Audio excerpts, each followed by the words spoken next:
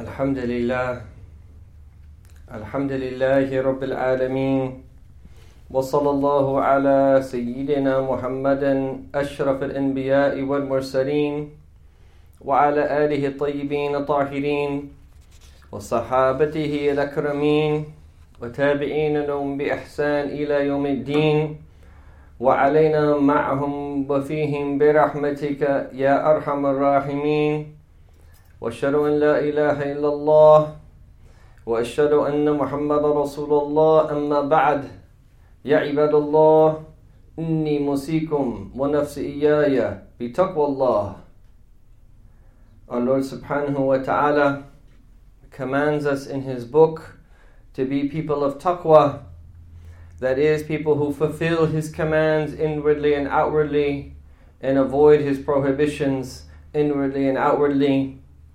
And every command that He gives us subhanahu wa ta'ala is obviously something that is in our own benefit, is obviously something that will bring our hearts to life and to be, make us and to enable us to be in the way that He wants us to be subhanahu wa ta'ala. And this is why that we should welcome the commands of Allah subhanahu wa ta'ala, just as we should welcome avoidance of His prohibitions tabaraka wa ta'ala. And one of the great commands that He's given us subhanahu wa ta'ala is the command to be with good people. And so we see here that first there is a command in the verse that I will quote to be people of taqwa. And then there is a command to be with the people of sincerity and truthfulness. When Allah subhanahu wa ta'ala says in His book, Ya ayyuhalladhina amanu, O you who believe. This is an address from our Lord subhanahu wa ta'ala. And the internal etiquette is every time that we hear that, not just the first time, even if we've heard the verse that is going to be recited many times, every time that we hear this address, we renew in our heart the response that is pleasing to Him subhanahu wa ta'ala.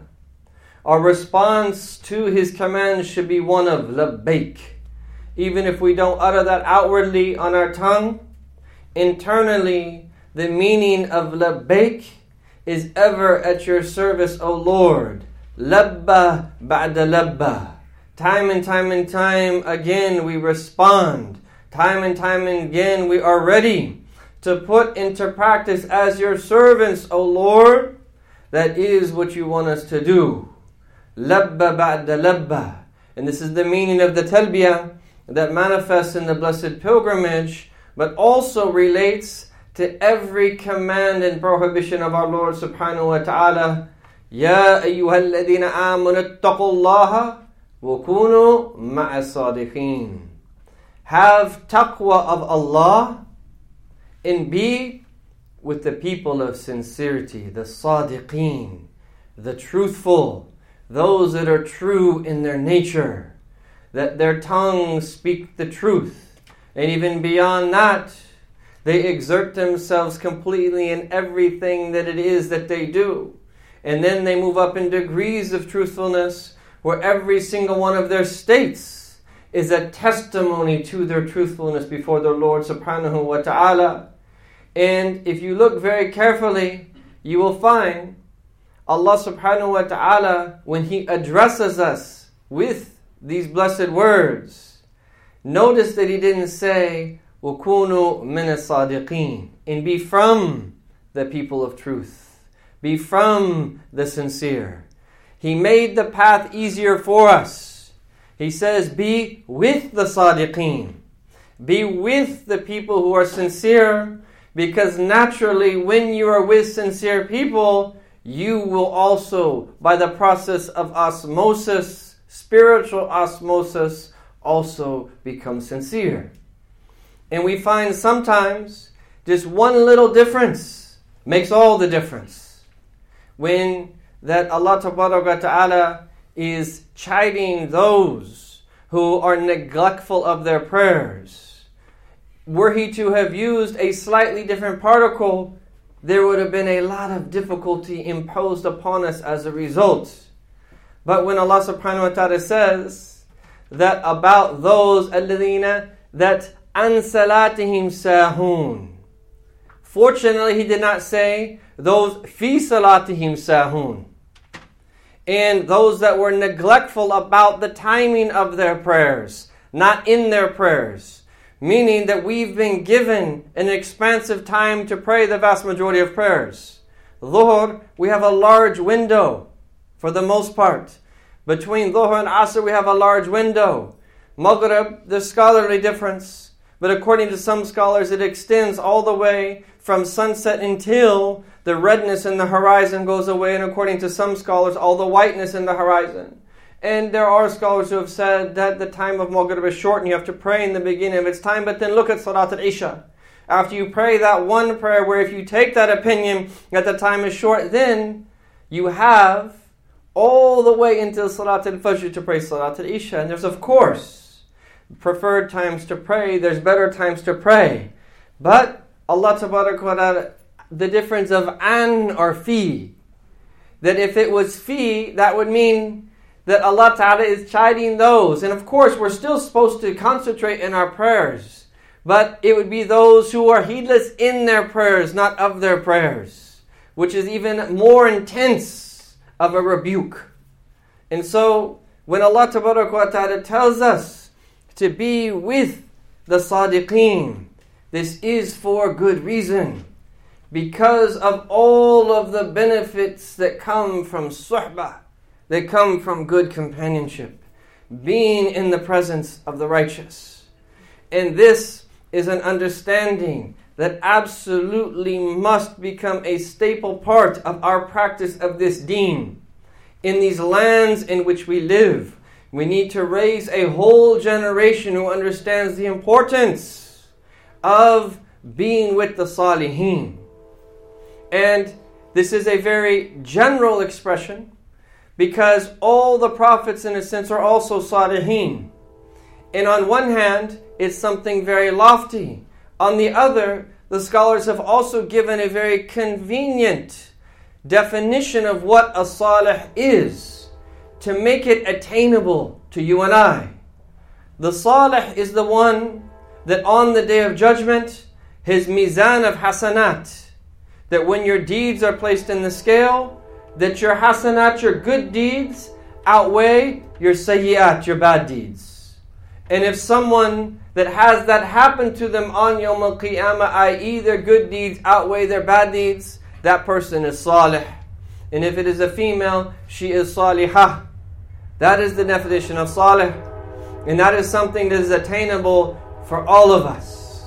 And even though there's of course degrees of the salihin, and the highest degree of the Salihin are the prophets themselves. And then after them the Siddiqeen. And then after them the Shuhada.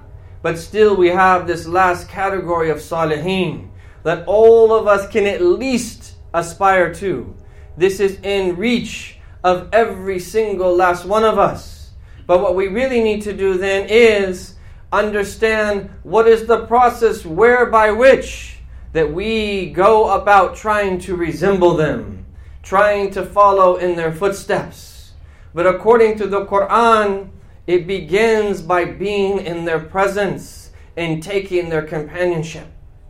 And even though this idea sometimes to some people in the lands in which we live is a little bit strange, they might say, okay, great, I believe you, but how exactly do I put that into practice?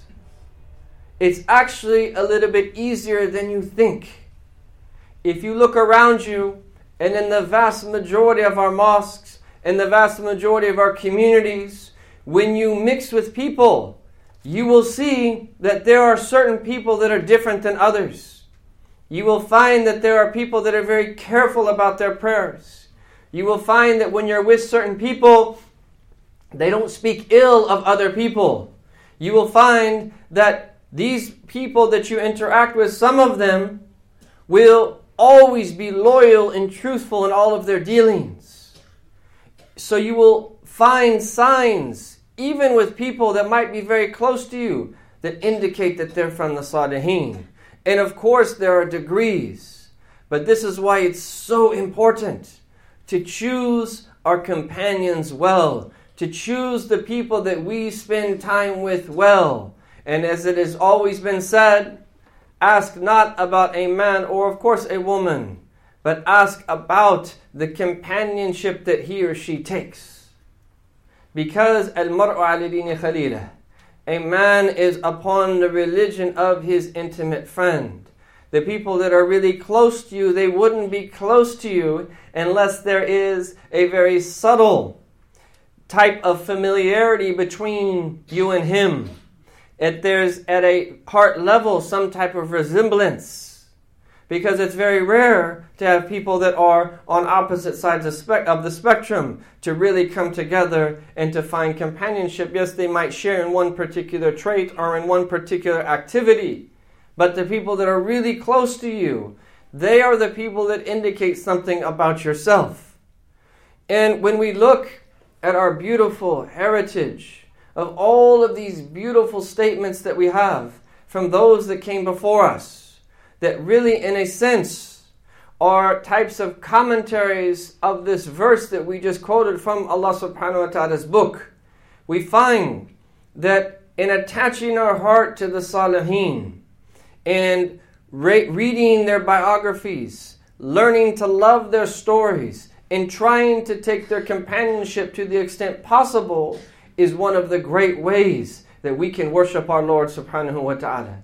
This is one of the great ways that we can put His book and to put the sunnah of His Messenger sallallahu alaihi wasallam in practice.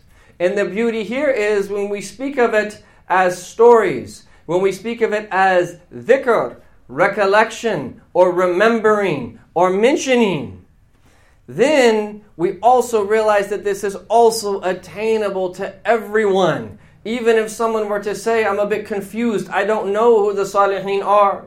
Or even if someone were to go further and say, oh, well, maybe there aren't any Salihin in my particular area. Still, you can attach your hearts to them and benefit immensely from them, even though they might have lived 1,000 plus years ago, by reading their stories. And the blessings that you will get will be similar to the blessings that those who were in their presence during their lifetime also received. And this is why there's a hadith, although there is weakness in the chain that is narrated in the Musnad al-Firdaus of Imam al-Daylami, where our Prophet is reported to have said, ذِكْرَ الصَّالِحِينَ كَفَّارَةٌ لِلذُّنُوبِ. Mentioning the righteous is an atonement for sins. Mentioning the righteous is a kafara. It is an atonement for sins. And we find this very important statement, which we might have heard before, but to do ta'sil, i.e. mention the source of it, it comes from the earliest of generations, on the tongue of one of the great imams of the Salaf, of the righteous predecessors, the great Imam Sufyan ibn Uyayna. And when we say this word imam, this is not a word that we should take lightly. When we say the word imam, we're not just referring to an imam in the prayer, although that's something also great. When we use the word imam to describe the great scholarly contributions that these great people made to whatever sciences that it is that they excelled in, you are talking about the cream of the crop. You're not talking about 1% of the Muslim population during their respective times. You are talking about a fraction of 1%. You are talking about the best of the best of the best. When you talk about any tradition, whether it's a tradition of fiqh, whether it's the tradition and the historical development of aqidah, or any of the other sciences, and the names that come to mind with those various sciences, what percentage of people are you actually talking about? If you look at the science of ilm al-kalam or ilm al-aqidah and all of the great scholars who made contributions, and you talk about the great Imam Abu Hassan al-Ash'ari, the great Imam Abu Bakr al-Baqilani, when you talk about the great Imam al-Juwayni, when you talk about Imam al-Ghazali, Imam Fakhr al-Din al-Razi, just to name the 5 probably most important, let alone the many others that contributed, you're talking about the elect of the elect of the elect. So this word imam, it is in a sense a way that you and I verify the source for what it is that is being said. And when we know that they are an imam, it doesn't mean that they are that ma'soom, i.e. divinely protected from error. No, imams can make mistakes. However, it is highly, highly unlikely that a great imam would make a mistake and to have that mistake transmitted in the next generation. Because every single one of these imams had what are known as muhaqqiqun, great scholars who followed in their footsteps, students of theirs, who looked at the knowledge that it is that they put forth, and they chose the best of it, and then they transmitted that. And if they saw that their teachers made mistakes, they had adab, and they had etiquette, and they would clarify what was the truth in the matter, but they would always do so with adab. So it's highly unlikely, and this is the beauty of transmission, that when the imams did make mistakes, or maybe there was something that was closer to the truth, if you want to phrase it in that way, it would almost definitely be caught in the generation right after them, if not in the generation after them. And this is the blessing of transmission. And all of us, every single last one of us, we're all going to make mistakes. We might have insights that we think are true, but we should be open to being corrected, every single last one of us. And if we say something that is true, and we say is something that is consistent with the kitab, and with the sunnah that is from the blessing of Allah Jalla Jalaluh, and if we say something that is not consistent, then we only blame our own selves, and we consider that mistake being pointed out to be a blessing from Allah. It's actually a gift that came to us on the hand of our brothers, putting into practice this incredibly and powerful and beautiful golden statement, really, of Imam Umar bin Shaykh Sayyidina Umar bin Khattab, Rahimullah imran ahda ilayya uyubi. May Allah have mercy upon someone who gifts me my faults. He considered it a hadiyah, a gift. And this relates to faults in general, but it also, of course, relates to mistakes of things that we might say. What did this great Imam Sufyan ibn Uyayna, and likewise one of the early greats as well, Sayyidina Ma'ruf al-Karhi, both of them and many others are quoted to have said, عند ذكر الصالحين تنزل الرحمة. عند, which here you translate as when. While you are doing dhikr, remembering, recalling their blessed stories, speaking about them, narrating what you've memorized about their lives, the various mawaqif, positions that they took in stances in their respective times, and the attempts that they made to put the Quran and Sunnah into practice, despite the challenges that were before them, all of this and more, their biographies and everything that's connected to them. When you mention the Salihin, there's something amazing that happens. Rahmah descends. Rahmah descends. And this is the way that we refer to how you and I receive rahmah. We receive mercy the way that the earth receives rain. It descends. Just as rain comes down from heaven, it comes down from the sky, and then it then goes into the earth. Likewise, that mercy descends upon us. And the reality of its descent is the way that we receive this reality of mercy at the level of the heart. But we speak of it as descent. But it is the heart that receives mercy. And this is not something that we see. But right now as we speak, we are living right now in this moment and we're experiencing the blessed day of Jummah. And one of the things that Imam al-Sha'rani says, one of the wisdoms of Jummah, and one of the wisdoms why we pray Jummah in congregation, is because the descent of mercy is so intense on the day of Jummah.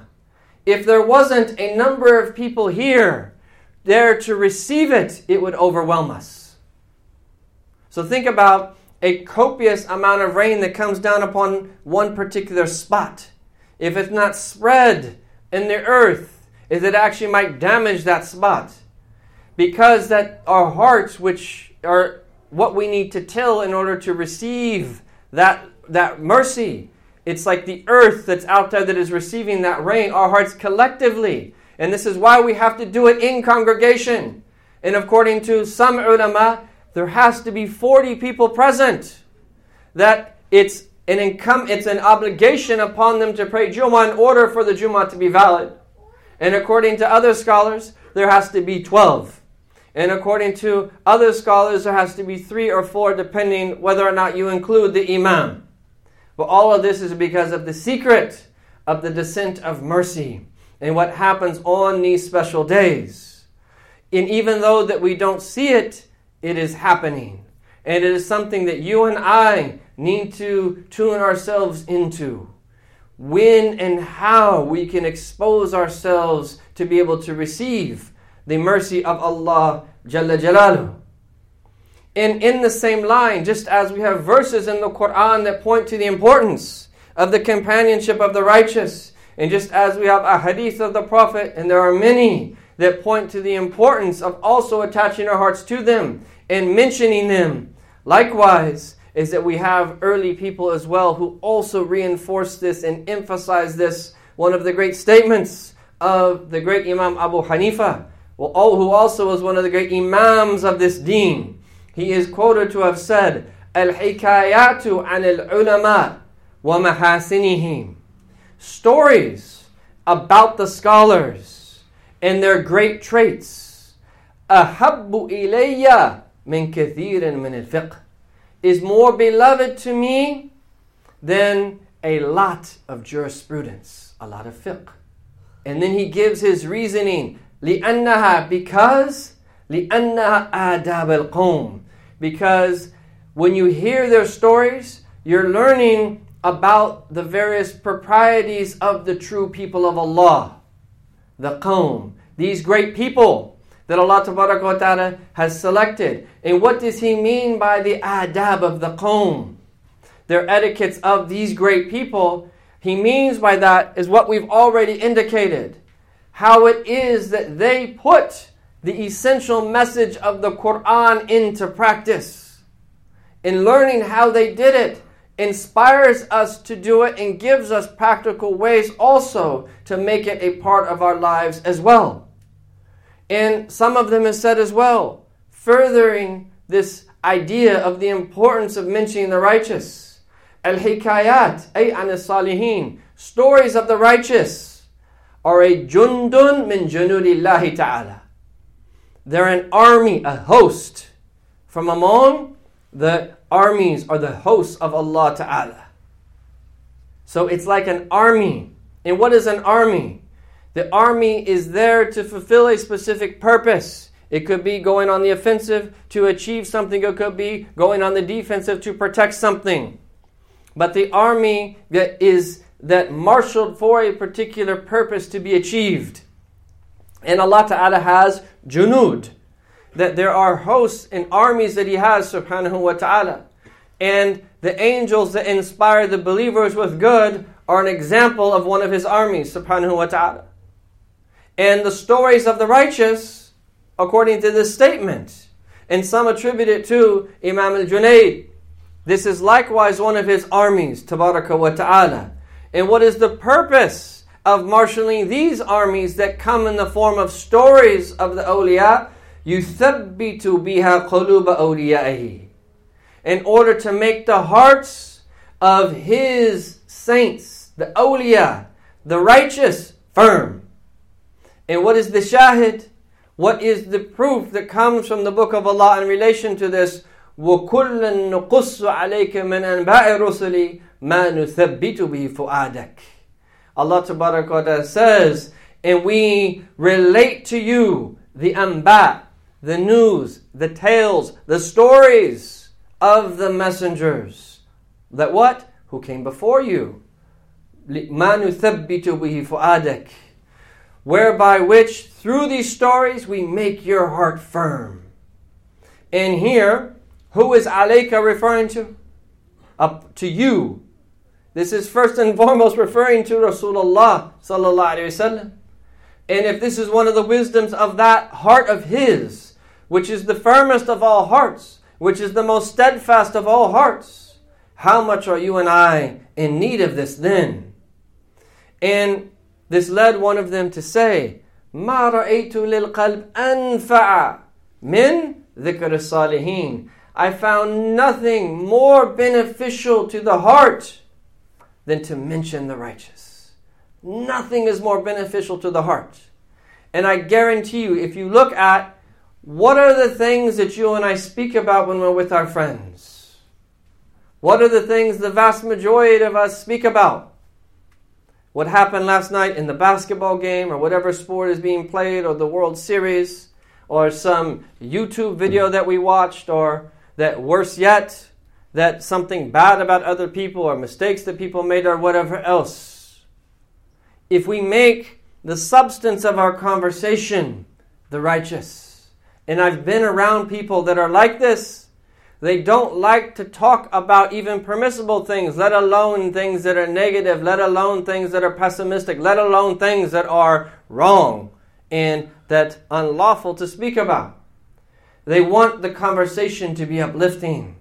And when you leave the presence of these individuals, you feel rejuvenated. There's enough out there already that is bringing us down and causing us anxiety and leading us to depression. We don't need to give in to that.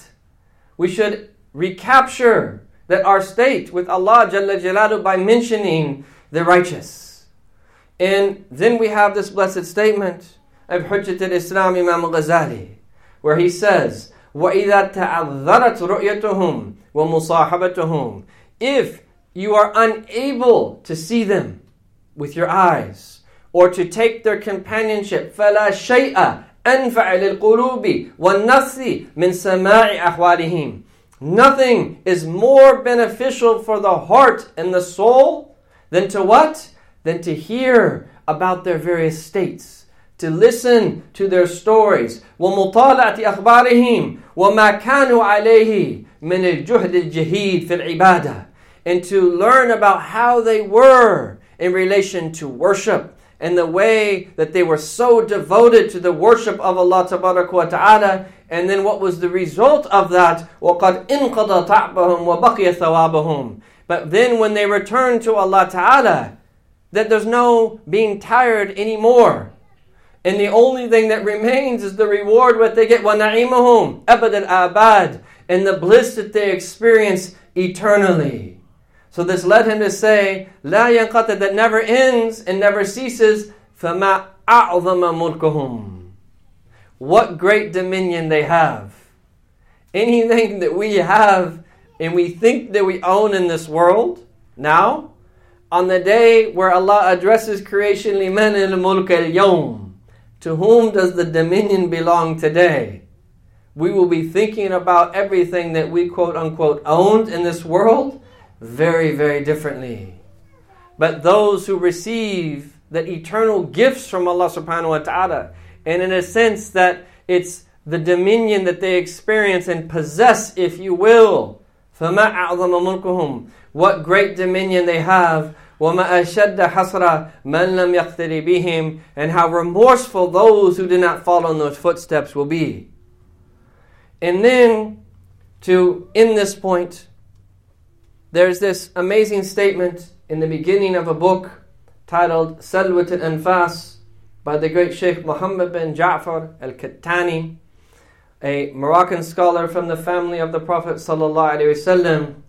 He introduces his work that's about the blessed city of Fez and all of the great scholars and all of the righteous folk that walked in those blessed streets and used to live there and would teach there. He has this incredibly beautiful way of talking about the importance of their stories, where essentially he is framing his book and why it is that he wrote it. And what he says is, essentially, mentioning the Salihin is a means for, and he lists a number of things. First and foremost, as we've already talked about, mercy to descend. But then, ni'am, favors from Allah to be bestowed. It's a means as well for barakat, blessings to be received. It's a means as well for nafahat, to be gifted. What are all of these things? What else do we want in life, really? What else do you want besides rahmah, mercy, ni'am, favors, barakat, blessings, nafahat, spiritual breezes? What else do you want in life?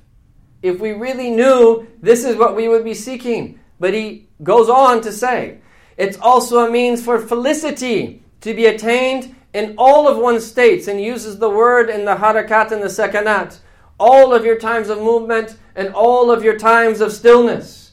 But in addition to that, it's also a means for calamities and difficulties to be removed. For calamities and difficulties to be removed. The more that you meet the righteous, the more that difficulties and calamities will be removed from you. And then in relation to your own state before your Lord in traveling the spiritual path, and for hearts to be brought back to life. If your heart's dead, the best way to resuscitate it is through the mentioning of the righteous. And also for your hearts to be awakened from their sleep.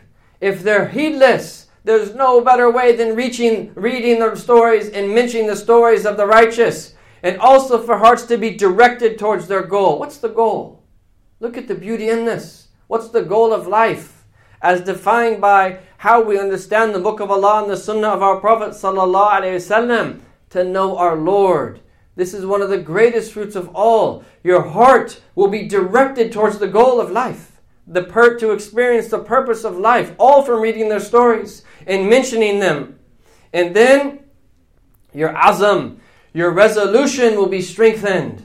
We fall weak. We want to achieve something, and then part way in it, we're ready to give up. That we start something and then it becomes difficult, or it's not the way that we expected it to be, and we're ready to throw in the towel. No, by attaching your hearts to the righteous and reading the stories, you will attain resolution to be able to complete what it is that you've set out to do. And then you will also be nourished spiritually. And what is more important, really, than that? And there's this amazing story where there was a student studying with his teacher. And the teacher was teaching him hadith of the Prophet ﷺ. And during the class, he closes the book. And then he starts to tell stories of the righteous. And the student is thinking in his own self, wait a second, he was just teaching hadith of Rasulullah ﷺ. He closed the book, and now he's telling me stories of the Salihin. How could he do this? Obviously, that the hadith of the Prophet ﷺ is greater than these stories of the righteous. And then he addressed his student because he realized that he didn't think something was right. And he quoted to him that same statement that was previously attributed to Imam al-Junayn, that he said, stories of the righteous are an army of the armies of Allah Tabaraka wa Ta'ala, that He makes the hearts of His righteous firm through them. And so then he said, I started to sweat and I realized the truth of what it is that he's saying. And then he again quoted the verse in the Quran, and we relate to you, O Prophet, the stories of the messengers to make your heart firm. If we bring this into our life and that we make it a reality and we start to read these great books, and alhamdulillah, increasingly in English, there are many, many more options. And then we try to visit them if we can outwardly and try to be around the best people possible. We will then put into that practice the words of Allah subhanahu wa ta'ala in His command. In fact, وَكُونُوا مَعَ الصَّادِقِينَ, and be with the people of sincerity. May Allah tabarak wa ta'ala give us tawfiq. أقول قولي هذا وأستغفر الله لي ولكم ولجميع المسلمين فاستغفروه فإنه غفور رحيم.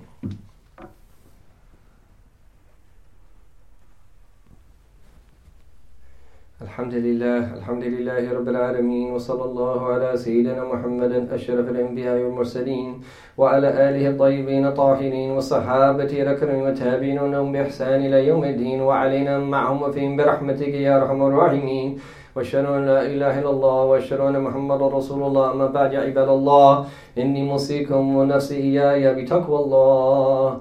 إن الله وملائكته يصلون على النبي يا أيها الذين آمنوا صلوا عليه وسلموا تسليما. اللهم صل وسلم على سيدنا محمد وعلى آل سيدنا محمد كما صليت على سيدنا إبراهيم وعلى آل سيدنا إبراهيم إنك حميد مجيد. وبارك على سيدنا محمد وعلى آل سيدنا محمد كما باركت على سيدنا إبراهيم وعلى آل سيدنا إبراهيم في العالمين إنك حميد مجيد. ورضي الله تعالى عن ساداتنا الخلفاء الراشدين أبي بكر وعمر وعثمان وعلي وجميع أهل بيت رسول الله المطهرين من الأرجاس، وعلينا معهم وفيهم برحمتك يا أرحم الراحمين.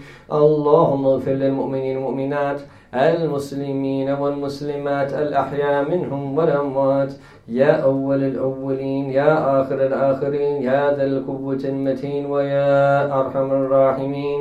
أنجز لنا رحمة من عندك نسعد بها في الدنيا والآخرة. ربنا آتنا في الدنيا حسنة وفي الآخرة حسنة وقنا عذاب النار. آواكم الله، نصركم الله. إن الله يأمر بالعدل والإحسان وإيتاء ذي القربى وينهى عن الفحشاء والمنكر والبغي يعظكم لعلكم تذكرون. اذكروا الله العظيم يذكركم واشكروا على نعمه يزدكم ولذكر الله أكبر.